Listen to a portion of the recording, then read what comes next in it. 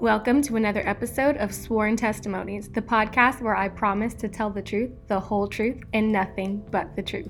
This week on the podcast, I have Chica. Not only is Chica a former coworker of mine, but she is a marketing executive and a colorism expert. We had a great conversation on colorism in the Black community. Stay tuned. Just be honest, just be honest, just be honest, just be honest, just be honest, just be honest, just be honest, just be honest, just be real, just be true, it's the only way to be free. Just be honest, it's the only way to be. Just be real, just be true, it's the only way to be. Set yourself free, set yourself free. Just be honest. So, Chica, can you tell me or our listeners just a little bit about who you are and what you do? Yes. So I am Chica. So a little bit about me. So currently I'm a marketing professional working in e-commerce. And outside of my day job, I'm a public speaker. So chatting about all things, women empowerment, focus on Black women, women of color, and really trying to understand how, our race and identity, how we can understand that and see that as a source of empowerment. That's awesome. You said that so succinctly, like it's been practiced. If anything, I'm like, I need to get better at making it more succinct. So I know we actually had the privilege of working together, but I didn't know until recently about your TED Talk, which went viral and has so many views. And I actually went back and watched it, and I was really impressed. And you talked a lot about colorism. Can you talk a little bit about that TED Talk and what inspired it? Yes. So that came about in an unexpected way. So I gave that talk while I was at grad school. So while I was in business school at Stanford, they had a public speaking kind of workshop, kind of like a course. It was about half a semester long. And I've always liked public speaking. Like, back in high school, I did debate club, but I did original oratory. So I've always liked speaking. And so I really wanted to use that particular class to just continue to hone my public speaking skills.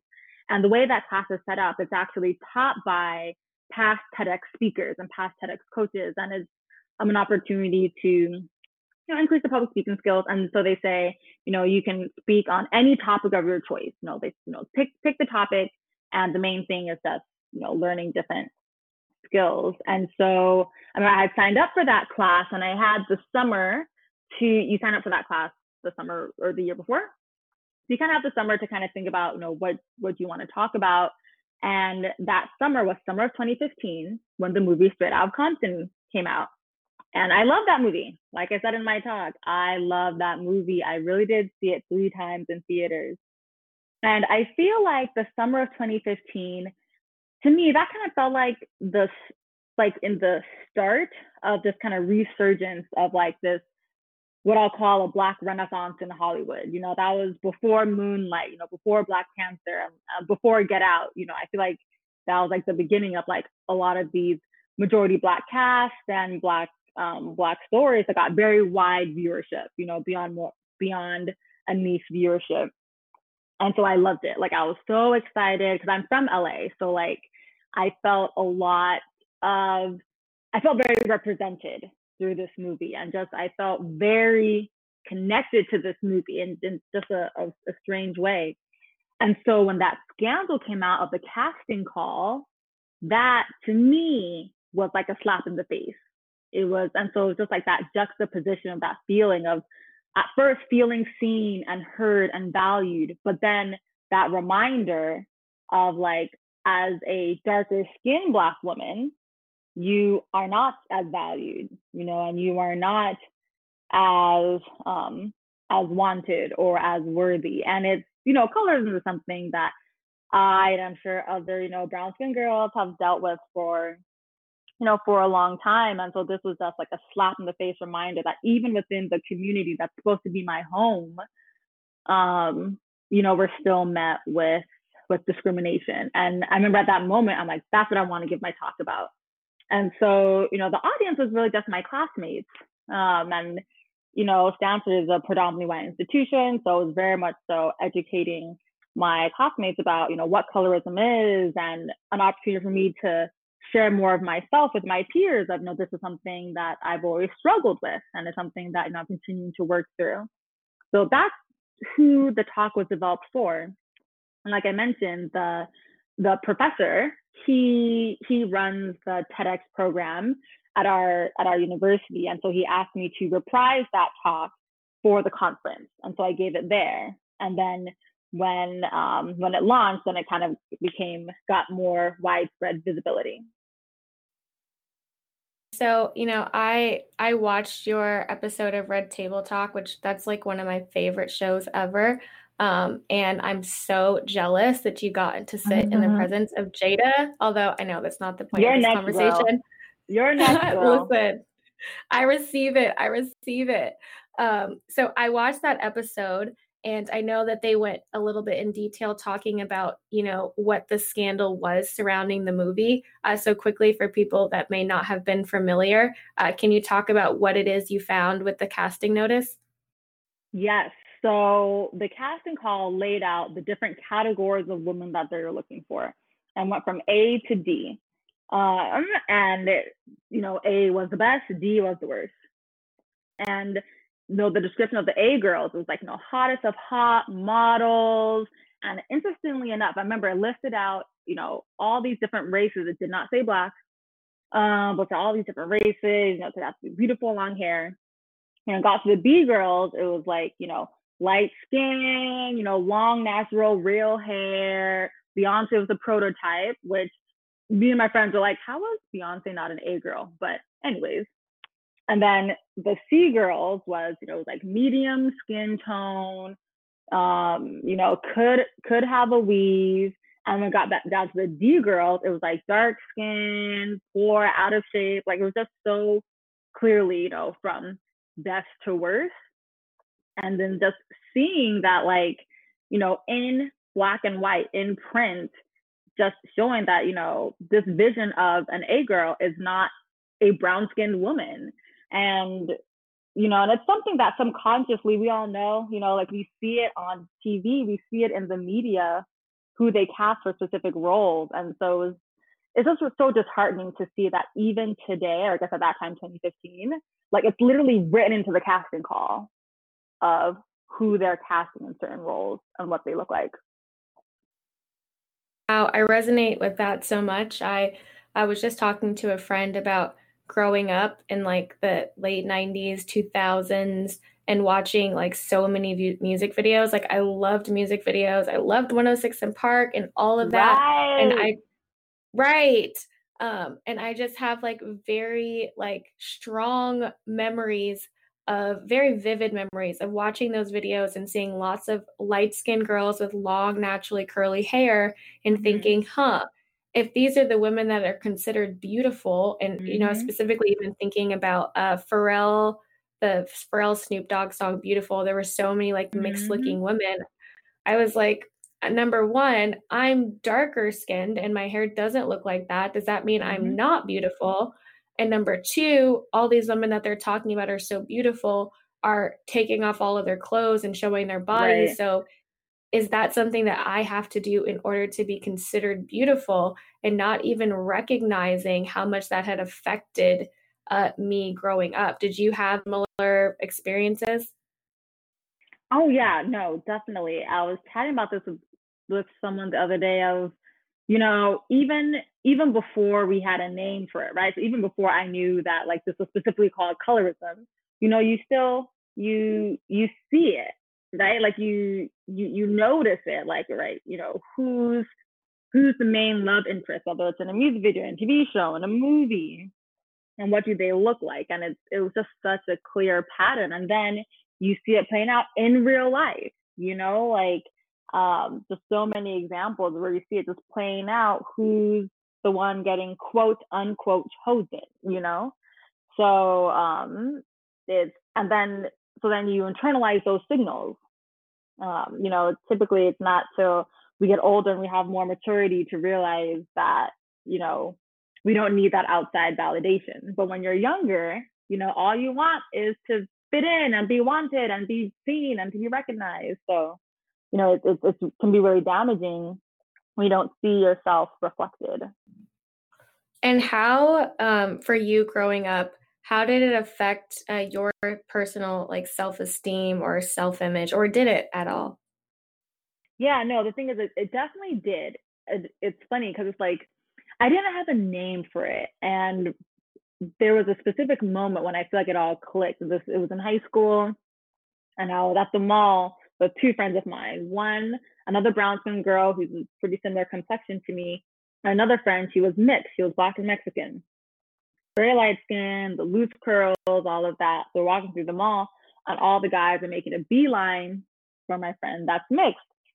And my other friend, who was brown skinned, at the end of the evening, like she was all upset, and she was like, oh, "That's not fair. Like all the guys only like her because she's light skinned." And I remember when she said that, it was like a light bulb went off of like, oh, like that's what's been happening. And then it's like once you see something, you don't unsee it.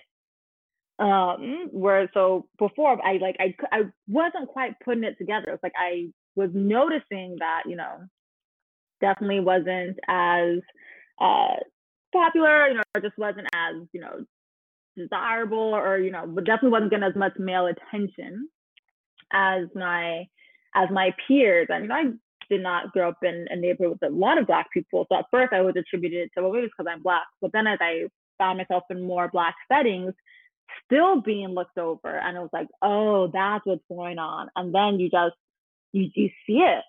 You really, really see it all playing out, just throughout life. And it took me a very long time to unlearn the negative internalizing that I had done. Did you have these conversations growing up, like with your parents at home? Is this something you guys talked about, or is this something you only talked about with your friends, or did you internalize it? Yeah, I know, it's something I only talk about with my friends, which is unfortunate, right? Because friends probably don't give the right perspective. So yeah, so it definitely wasn't something that was talked about in the home. I think, when I think about my hypothetical daughters, I feel like I'm doing everything for my hypothetical daughters in the future. It's definitely something I will acknowledge and be aware of. My boyfriend is African American, so we will have brown skin chocolate babies. And so, definitely don't want them to be getting all their messages from outside. Yeah, because for me, and I was always more of a quiet, introverted person, so I just completely internalized everything and just had harbored so much anger and resentment and, a ton of negative feelings that really weighed me down for a very long time. Whereas maybe a conversation with an adult that I trusted and that who I loved maybe could have helped intercept. Wow.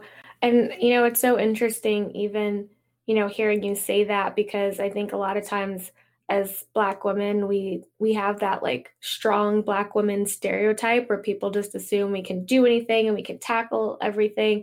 And there aren't really a lot of spaces where we're allowed to be vulnerable and say, hey, I struggle. Hey, I'm insecure.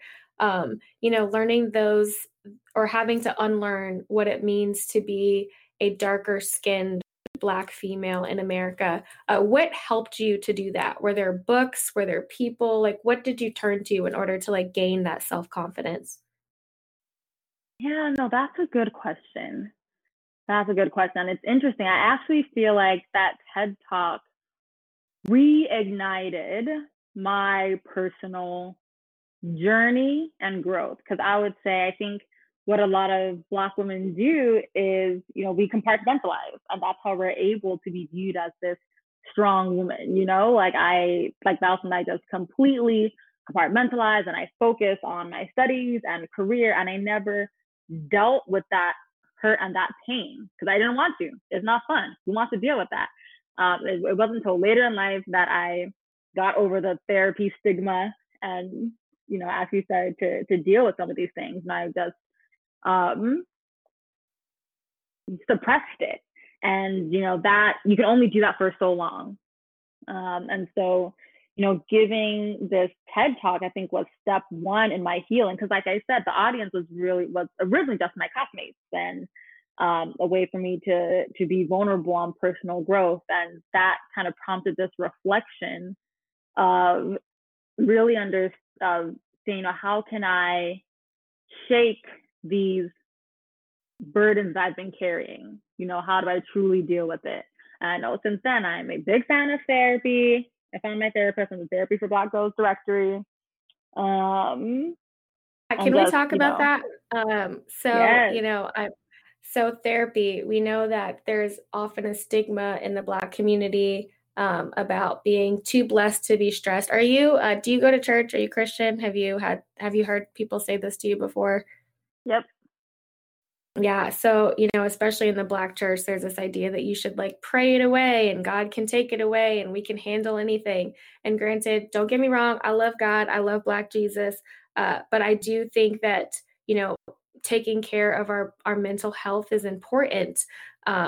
When you first started going to therapy, were there ideas about therapy that you had to battle? And was it something that you were like ready and excited to tell your friends about, or were you cautious about who you shared that information with? Yeah, no, I was so nervous. And I say I kind of like did a therapy for beginners. At first I started with Talkspace. I don't know if you heard Talkspace. It's like it's teletherapy. You text them. Yes. So I don't know. I was just so scared to like go in person. So it definitely took a while for me to work my way up to meeting someone in person, even though right now it's all virtual because of quarantine. But yeah, so I at first I was very hesitant. It actually wasn't until the thing that really broke the ice is my sister did it first. And so I'm like, okay, my sister can do it, then I could try it. But yeah, no, I think it's still it's definitely less accepted than other communities, which is really unfortunate because I do feel like us as a Black community, we have a lot of baggage we need to unpack. I almost think that Black people should have free therapy just for all the baggage we need to unpack. Yes. And so definitely, I think we do ourselves a disservice. And I think I did myself a disservice for waiting so long to really, tackle a lot of my inner demons.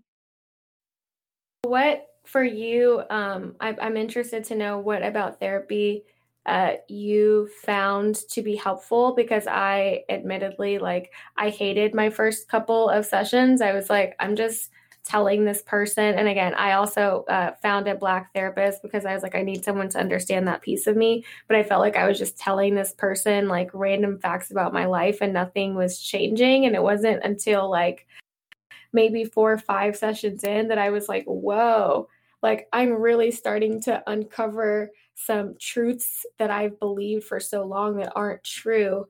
But was there a moment for you where you were like, wow, this is actually really helpful and I'm glad that I'm doing this? Yeah, no, when I first started, and I'll say even before I joined Talkspace, even in grad school, we had a lot of professional development coaches to help us, because a lot of times people go to business school because they're pivoting in their career or trying to find out what they want to do. Pretty much a lot of people are in their quote unquote quarter life crisis. And so I kind of was used to chatting with people in that forum. So I feel like that was like the first beginner. And then when I joined Talkspace, I did not have a Black therapist there. But I remember I was working through a very specific dilemma.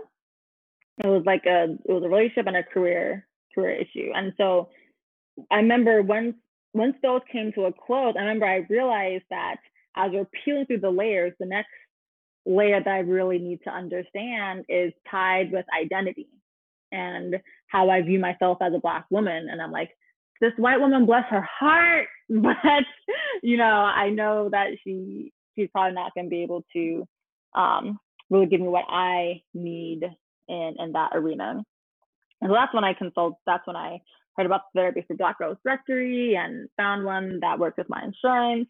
And with her, what I find is it's a reminder that at the end of the day, I need to do the work. Like I could come into every session and just talk and whatever, but like when she asks me that provocative question, like I need to actually go back and like think about it and allow myself to feel the emotions that thinking about this question she asked is going to bring up for me.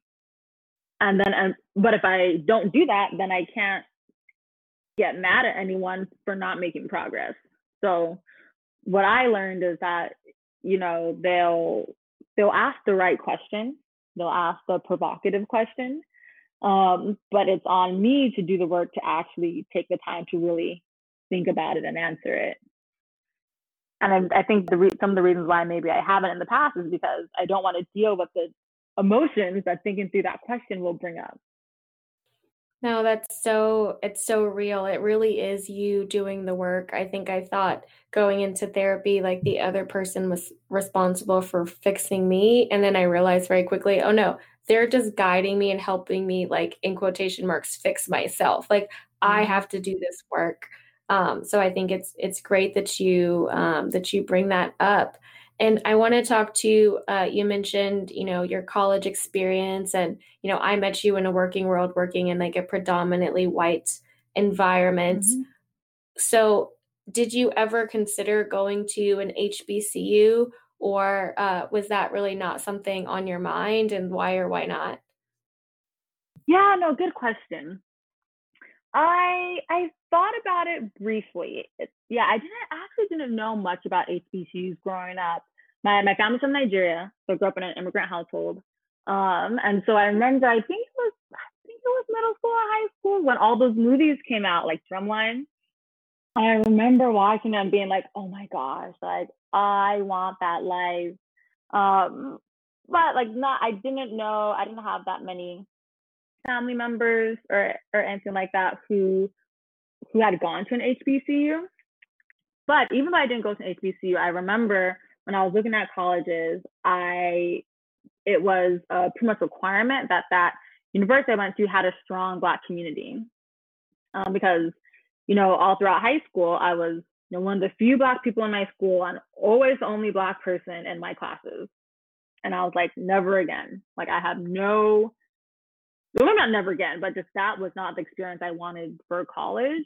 And so I remember when I went to my different ADMA weekends, I was like, where's the BSU? Where's the BSA? Like, where are the, you know, BSA events? And I was fortunate in that I was able to find a strong Black community at my university. Yeah, no, I think that's really important, community. And, you know, on that topic too, I also went to a predominantly white institution, University of Virginia, but I made a lot of great Black friends, which I didn't have in high school, not very many at least. And there was always that notion of like, why are the Black people self-segregating? Like, why are all the Black people sitting together at lunch? Yes, why are all the Black people sitting together? And not that you can speak for every Black person because you can't, but do you have a response to people who might ask you a question like that? Yes. One of my friends puts it so well. You know, I feel like a lot of non-Black people, when they see the quote unquote Black table, they're like, oh my gosh, self-segregation. I'm like, but it's not segregation, it's congregation. You know, like this, we're looking, at least I'll say I personally, I'm looking for a safe space where I can explore this part of my identity, which is a huge part of our identity as Black people. I think, you know, there's so much rhetoric, not so much anymore, but I feel like before, you know, you hear a lot of people say, I don't see color and that's just one part of your identity. Yeah, but it's a big part. It's a very big part. And so it's always so strange to me when it's like that we have to try and act like this huge part of who we are, just like act like that's not there. Like that's just a huge part of who we are. And like part of growing as a person is understanding, you know, this part of your identity. And, you know, for me personally, I think a lot of people who I sat with at the Black table came from environments where we just didn't have that opportunity to congregate with other like-minded Black people. And it's like, you know, there's in so many spaces we're the minority in so many spaces. You know, whether it's in our class, in our work environment, maybe those that do different extracurriculars. So it's like, yeah, when you have the opportunity to congregate with like-minded folks who you share a life experience with, that's just so valuable. And it's, you know, like people talk about the proverbial Black table, but there's also the white table that no one says anything about, because I think to the naked eye that just looks normal, because it's like, well, it's a predominantly white university, so of course there's a white table. No, I think that's so real, and like I definitely respond very similarly, and like to tell people, like sometimes I just want to know what it feels like not to be the minority. Like I just want to know what that feels like. And having, you know, lots of Black friends or being in spaces with lots of Black people for one of the few times in my life, I don't feel like the minority. I'm not constantly thinking about the fact that I'm different or what makes me different, which frees my mind up to be able to like communicate and show up as like the real me, you know, not like the me that's like trying to balance who I am with who's around me. So I definitely resonate with that. So, you know, you have your college experience and then you graduate, and, you know, you working in institutions or predominantly white spaces. Have you found it kind of challenging sometimes to be like the only Black person in the room? And if so, in what ways? Yeah, no, because I've kind of always been in either, you know, PWIs, predominantly white institutions, or like, you know, corporate. And I think I've been lucky in that I've always tried to find a Black community, Black mentors, and so that has really helped. You know, I started my career at Procter and Gamble, huge CPG company. But one of the benefits of working in a huge, well-established company like that is that they actually do a really good job of having affinity groups and mentors. And, you know, I got my job because of my mentor from the Black affinity group. Like, he was like, look, we're going to meet every week, you know, take me through your projects, you know, giving me advice. And then I paid it forward. Before I left, I was in charge of the Black internship program.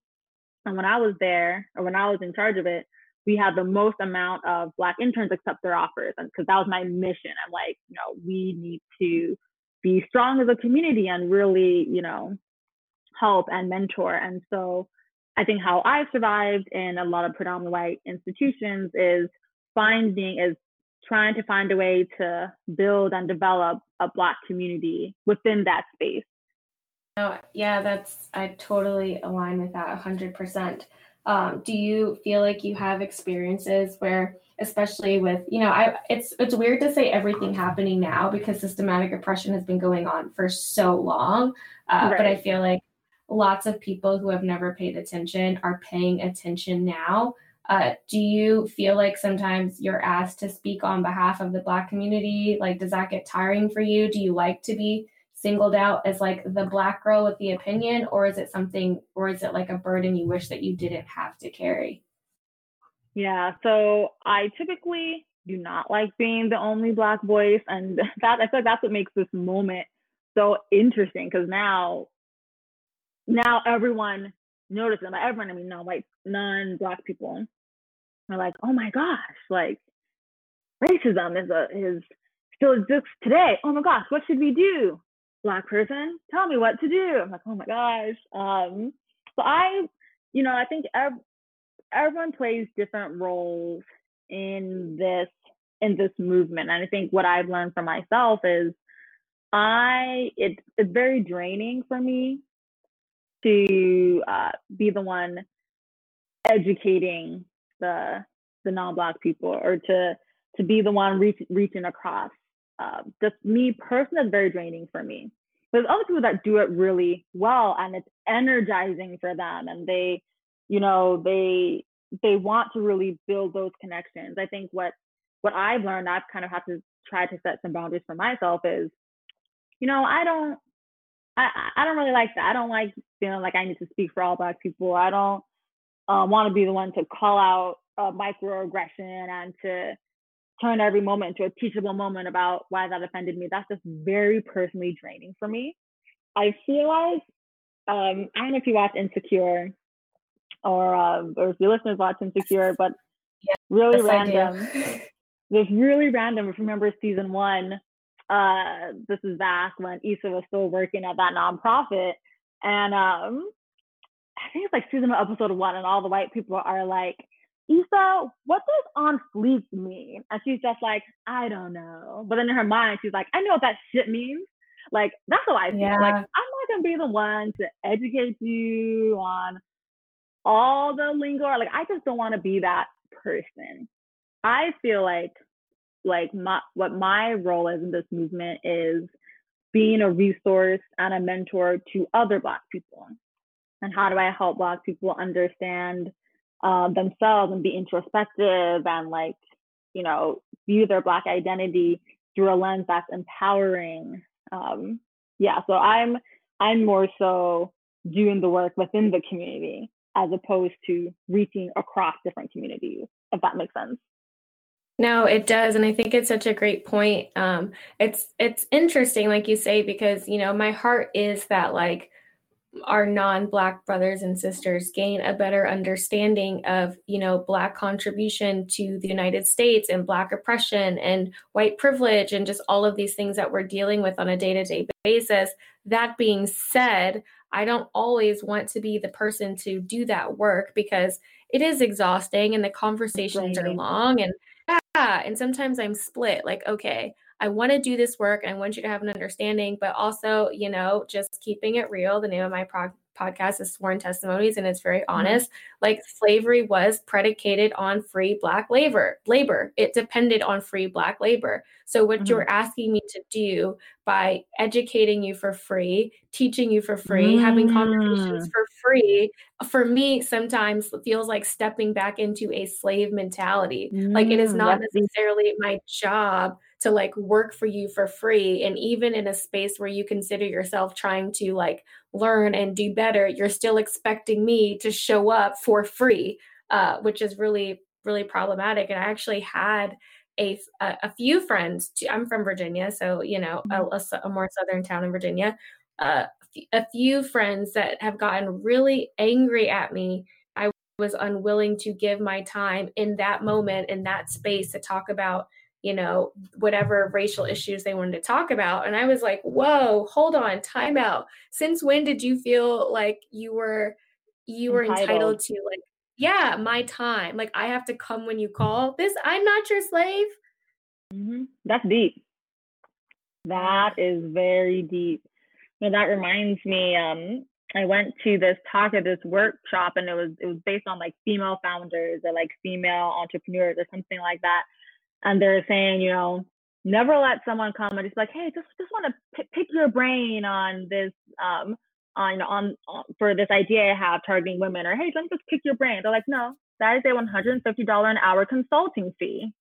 100. And even finding the confidence to be able to say that. And that was like a very long like lesson for me. And I think we can connect it to gender, being a female, we can connect it to color, but basically realizing like, wait a second, what I have to offer the world is valuable. And for me, it's really not about the money, right? Like, I'm not even, I don't know if you are or aren't, but I'm not extremely money driven. But I am like value and respect driven. And so if you feel entitled to my time and don't want to show me that you appreciate that in some capacity with some offering, I feel like you don't respect me. And that's where I have a problem. Right. So, yeah, well said. Thank you. Snaps. I think we're on the same page. And I think, you know, one of the reasons I wanted to talk to you too, is because I do feel like we probably have a lot of similar experiences and like our upbringing and like, you know, how we deal with or this type of situations that we've found ourselves in because of working in corporate America and going to predominantly white institutions, and by a lot of standards being considered in quotation marks, which I hate, the exception, right? It's like, there's Black people, and I don't know how I feel about Black people, but like, you're well-spoken, you're educated. Like, I feel okay about you, And I also know those distinctions can even, travel not just to colorism, as we've discussed about, not just to socioeconomic status or to education, but also in terms of like origin. And my little sister, she's in college. She has a lot of friends from like African, well, I guess we're all African descent, but people who were actually born in Africa that came here later. And some of them have kind of expressed to her, well, this isn't really our fight. This is an African American fight, and we haven't really experienced those things as a people. How do you feel about that? Or do you feel like being Nigerian or having Nigerian family has influenced how you see, African Americans and like the movement taking place now? I have quite a bit to say about that. Yeah, so growing up in an immigrant household, it's been very interesting, and even I've seen the change amongst my parents, because my parents, they came here in the 80s, and I think at first they kind of had this mindset of we're African, we're immigrants. But then I think over time they kind of realized that immigrant or not, in the U.S. you're Black, and when you're Black, that means certain things. And so it's I've always almost felt like I had one foot in, one foot out of like a dual identity. Because at home I'm Nigerian, but when I step out in the world, I'm Black. Some people can kind of be like, like if they're familiar with like other Africans, then maybe are like, I could kind of tell, but not really, other than maybe my name. And so that was always a dynamic I was really interested in. I actually wrote my senior thesis on Black identity from the mindset of Black immigrants and Black Americans, on one, how did these two groups view whether or not they were part of the Black community, and whether or not they felt like they had a responsibility towards the Black community. And spoiler alert, no need to read the whole 100 pages, but both groups felt like they're part of the Black community, and both groups feel like they do have a responsibility to the Black community. And so I think that just shows that, there is this thread, and there is this, one-ship amongst us, almost like whether we like it or not. And it is really interesting sometimes when I'll hear the ignorant comments. It's ignorance from Black immigrants that try to separate themselves because racism, and I like to say it's really anti-Blackness. Anti-Blackness is worldwide. Anti-Blackness is worldwide, and so when you see immigrants trying to distance themselves, if anything, that's just further proving the fact that there is this feeling of anti-Blackness, and it's a zero-sum game when folks are just trying to distance themselves. Like, that doesn't make any sense. And I studied abroad in Cuba in college, and it was just interesting because everyone's like, well, Cuba and Brazil is a melting pot. Oh my gosh, racial harmony. Absolutely not. Definitely, if you are, darker skin tone, more African features, you are still at the bottom. The only difference is now if you are maybe mixed, you have a bit more status. But, there's still a very clear thread of anti-Blackness that I think, nobody wins when we're trying to divide ourselves. And, I want to ask you too, at this stage, at this point in your life, when you look in the mirror and you see your skin and your hair texture and your features, do you feel like you are like confident in who you are and like really love yourself? I'm very far on my journey to getting there. And for people that are maybe on that journey, maybe not as far along, what advice would you give to those people in like learning how to like embrace what the world for so long has said is not beautiful? Yeah, I think one of the biggest advice that I'll say is to, you know, as soon as we can, really letting go of this idea of external validation. Because, you know, American society was not built to affirm the Black woman. You know, it was not. And there's a lot of people doing great work to change that. But change can be slow. And so, you know, we need to be able to find that validation within ourselves and to, you know, not, especially as women, you know, we can't judge ourselves on, well, how much attention did I get? You know, how much, you know, how popular does someone think I am? I think today that really extends to social media. You know, we can't be trying to how much likes do we get? You know, there's so many things in place to make us want to look externally to validation, but that's a trap. We were not, like, you know, the things aren't set up to validate us, and so we really need to be able to validate ourselves and not be dependent on the outside to tell us that we're worthy. And that's, I wish I had known that decades ago. Yeah, I was literally getting ready to say, I wish I could go back in time to my 13-year-old self, like, and give her that message, because I do think it's so, so important. And in this journey of learning to kind of like love yourself the way that you were created, how did it affect like your dating life? Like, I know you mentioned that you have a boyfriend now, which is beautiful. I love Black love. I love love in general. But how did your, you know, your self-esteem and the way you saw yourself affect you in relationship?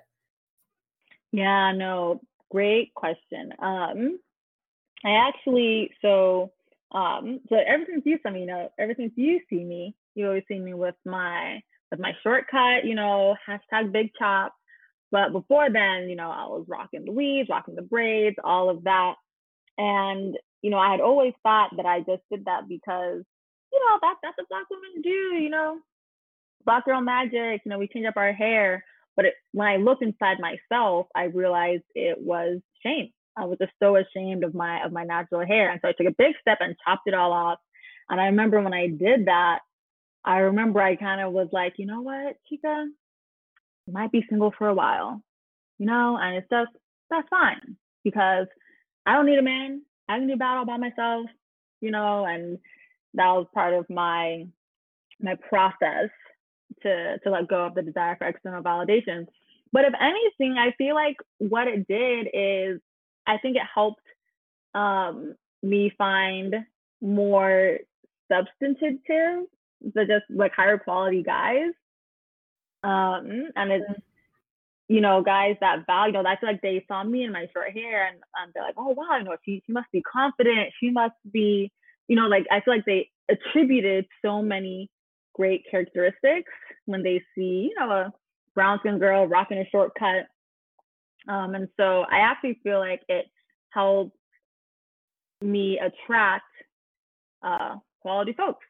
And, you know, the guy I'm dating right now, he's like so like introspective, so pro Black community, like just such great values that, like, I don't know if I would have attracted if I was still rocking the, you know, 22-inch, you know, human hair, all of that. Like, don't get me wrong, that's fun. It's fun to rock it sometimes. But I do think as I got more confident in myself, it helped me attract more quality guys. No, I think that's such a great point. And, you know, I always say two people can do the exact same thing for different reasons. One could be healthy, one could be unhealthy. So someone could be 100% single because they are like, you know, I need this time to like self-reflect and I'm really confident. Or someone could be single and be like depressed and like crying every night. And in the same way with, you know, with hair, I feel like you can, you know, rock long hairstyles, braided hairstyles, all these different hairstyles because you're super, super confident in who you are and you like to be able to change it up. Or we can like mask something and be hiding something and be running away And I do think it's really hard, well, at least I can't say for everybody. When I went through the decision to like be natural initially, it was like really hard for me to accept the fact that I was afraid of my natural hair, because then there was this whole like identity thing, like, well, do you just not like yourself? And I went through a stage where like I would only let men see me with a weave in. And I was like, okay, if he sees me without a weave, like he's going to think I'm not pretty. I'm not going to be good enough. And that is a crazy thought to have. That's a thought a lot of us have. And it's, it's not our fault. We're unlearning these things. So good. And I just like really appreciate this conversation that we've had today. I appreciate that you are doing the work within the Black community and, just like reaching back and having, conversations with people and empowering people who within our community who really need it. And I was really excited to get on the phone with you too. And again, we like did work together, but I don't necessarily know, especially just given the location of where we were both working, we didn't get to do the relationship as closely as I would have liked. But I'm glad we're on the phone now. And, before we get off, is there anything that you kind of want to leave with people who might be listening? I know I have a lot of like both Black and white listeners. I think that it's really awesome that I have like a diverse listener group, because as somebody who is very pro-Black, I also am very pro like integration, and not everyone feels that way.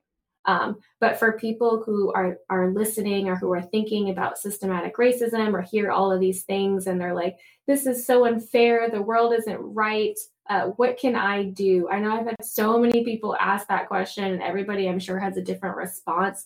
But for someone who's listening who really wants to attack some of these issues of like systematic oppression and racism, like what advice would you give them, or what would you say would be helpful? Yes, no, what I'll say to those that want to be allies, something that's different this time around that I appreciate is there's a narrative of, here are resources,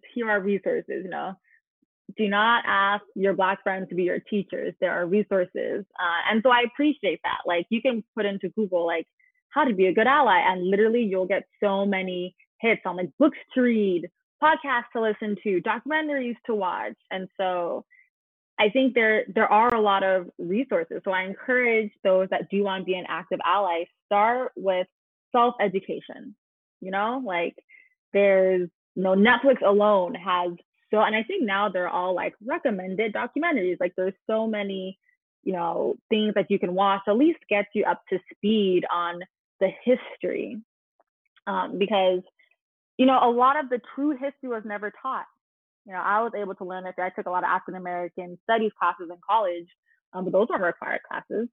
So, get the background, get the history. I think it's widely available via Netflix, via podcast. And then really being open. Like, no, don't listen to it with the mindset of, well, let me shoot down why all these things are wrong. Truly listen to it, because these are people's lived experiences. I think that's a really good first step. Yeah, I thank you for sharing that. And it's just so exhausting. Like, again, with like wanting people to be educated, but when all of these people are like calling and texting on a daily basis, like, what can I do? What can I do? What can I do? That's why I'm like a huge fan of like blogs, articles, podcasts, just anything where we can disseminate information to large volumes of people at once. So we're not having to have a conversation with people like individually. But that's such a good point that you make. There's so many resources available. And I've watched some of those documentaries on Netflix. 13th was awesome. Have you watched anything in particular that you like recommend or that you really like?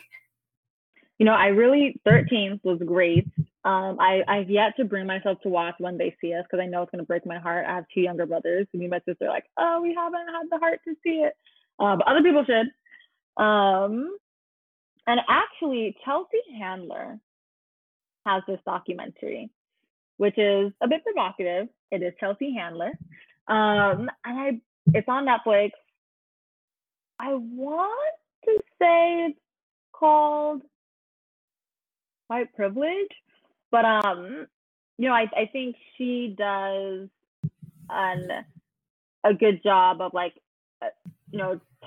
approaching white privilege head on as a white woman, and just as a comedian she's able to kind of poke fun at herself and really show like, hey, like this exists and I was not privy to it before, but now I am, and what can I do?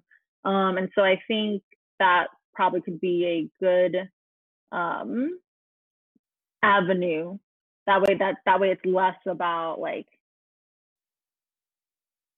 almost like knocking you over the head with it, and more so like, hey, I'm a white person, this is new for me, I'm learning, I'm going to make mistakes, but if we truly want to dismantle racism, we need to be able to step into the uncomfortable. That's so that was a good one. Yeah, it's so funny that you say that. I actually watched it and liked it as well. I heard some criticisms, and I know there are people in the other camp that are like, why do white people get to be the voice for like the Black experience? But I get it. And I do feel like as Black people, we definitely need to have, strong voices within our own community. But sometimes, because I've realized I'm also reading White Fragility, which I think is great. But sometimes as a Black person, they're not things that I understand about the white experience. So it's really interesting to take a white person who can break it down to other white people who are like, you might feel like this, and this, but let me tell you what I've learned. And I think for a lot of white people that hits different, because it's not this assumption of like, you're just self-interested and you want more perks for you. It's like, oh no, you're actually explaining something to me that I can like hear. And granted, like, yes, that's frustrating that there have been like Black people who've been saying what Chelsea Handler has been saying for years and no one pays attention. And then Chelsea Handler says it and white people are like, we get it.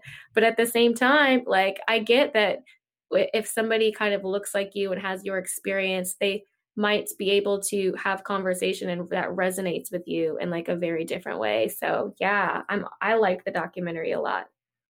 Yeah, and I think it'll reach people who like, me and you could never reach. There's going to be white people who just do not want to hear about racism from a Black person. They don't want to hear it, but they might be open to hearing it from Chelsea Handler.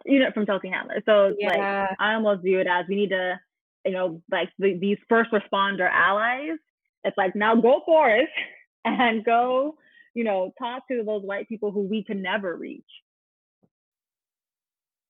Well, thank you so much. I want to be mindful of your time. I know that you are a busy, busy woman, for just jumping on this call and for having this conversation. I appreciate you so, so, so, so much. And, I think our community, as in the Black community, but also the world at large, is just lucky to have you and your voice. And I'm so glad that you're using it. This has been so great. Thank you so, so much for inviting me. This was so much fun, and I'm excited to see what else you do. And also, when you're done recording, I would still like to just even catch up with you if you have the time. Of course. So thank you, everybody, for listening. This has been a great conversation, and I will see you next time on Sworn Testimonies. That concludes this week's episode.